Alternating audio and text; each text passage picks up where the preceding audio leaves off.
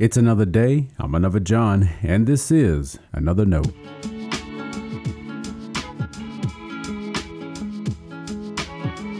Today's edition of Another Note is titled, Your Spot.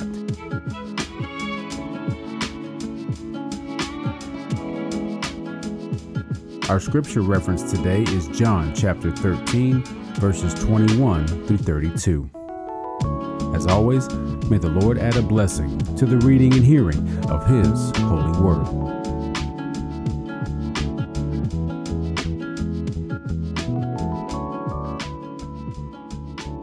After saying this, Jesus was troubled in spirit and declared, "Very truly I tell you, one of you will betray me." The disciples looked at one another, uncertain of whom he was speaking. One of his disciples, the one whom Jesus loved, was reclining next to him. Simon Peter, therefore, motioned to him to ask Jesus of whom he was speaking. So, while reclining next to Jesus, he asked him, "Lord, who is it?" Jesus answered, "It is the one to whom I give this piece of bread when I have dipped it in the dish." So when he had dipped the piece of bread, he gave it to Judas, son of Simon Iscariot. After he received the piece of bread, Satan entered into him. Jesus said to him, "Do quickly what you are going to do." Now, no one at the table knew why he said this to him. Some thought that because Judas had the common purse, Jesus was telling him, "Buy what you need for the festival," or that he should give something to the poor. So, after receiving the piece of bread, he immediately went out, and it was night. When he had gone out, Jesus said, "Now the Son of Man has been glorified, and God has been glorified in him. If God has been glorified in him, God will also glorify him in himself, and will glorify him at once." This is the word of our Lord. Thanks be to God.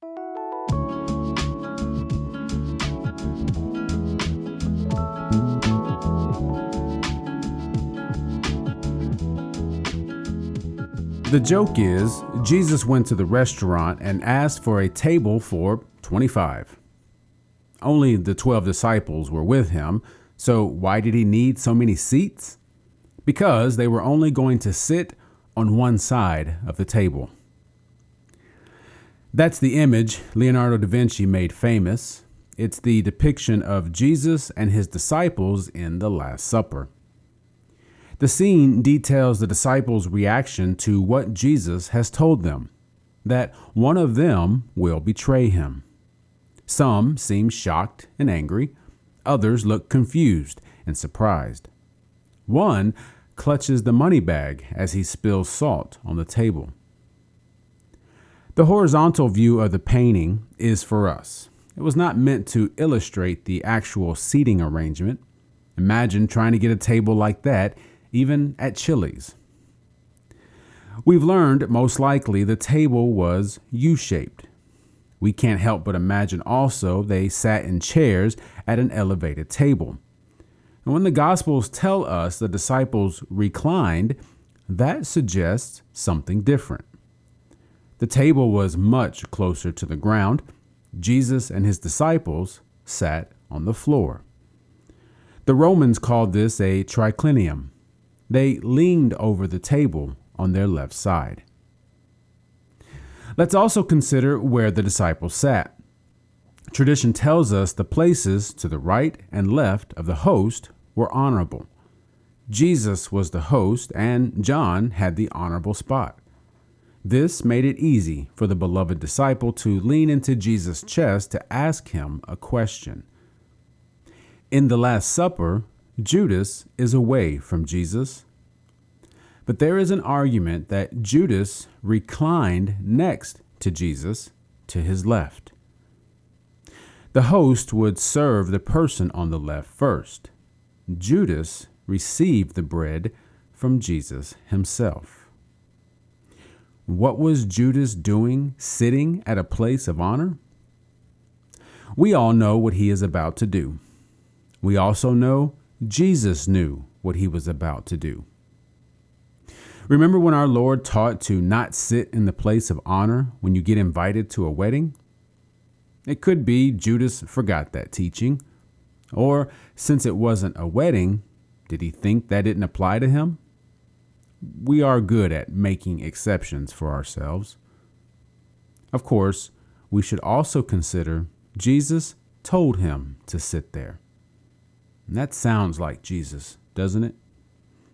He is the one who rejoices over finding one lost sheep and one coin. I imagine he's the life of the party when one sinner repents.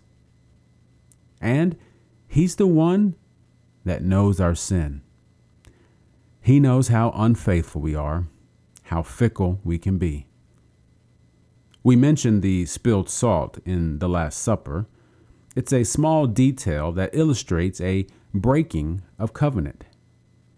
How often do we do that? But still, our Lord gives us a place next to him. He doesn't shoo us away from his presence. Instead, he gives us the freedom to do what we're going to do. So, what are you going to do with that kind of love and grace? Stay blessed. Thanks for always supporting Another Note. This is our daily devotional. I'll keep writing and recording as long as you keep listening and we keep growing. If you ever find Another Note on iTunes or anywhere else podcasts are available, make sure to leave a review so others can join us. And the easiest way to connect with me is online at anotherjohn.com. God be with you.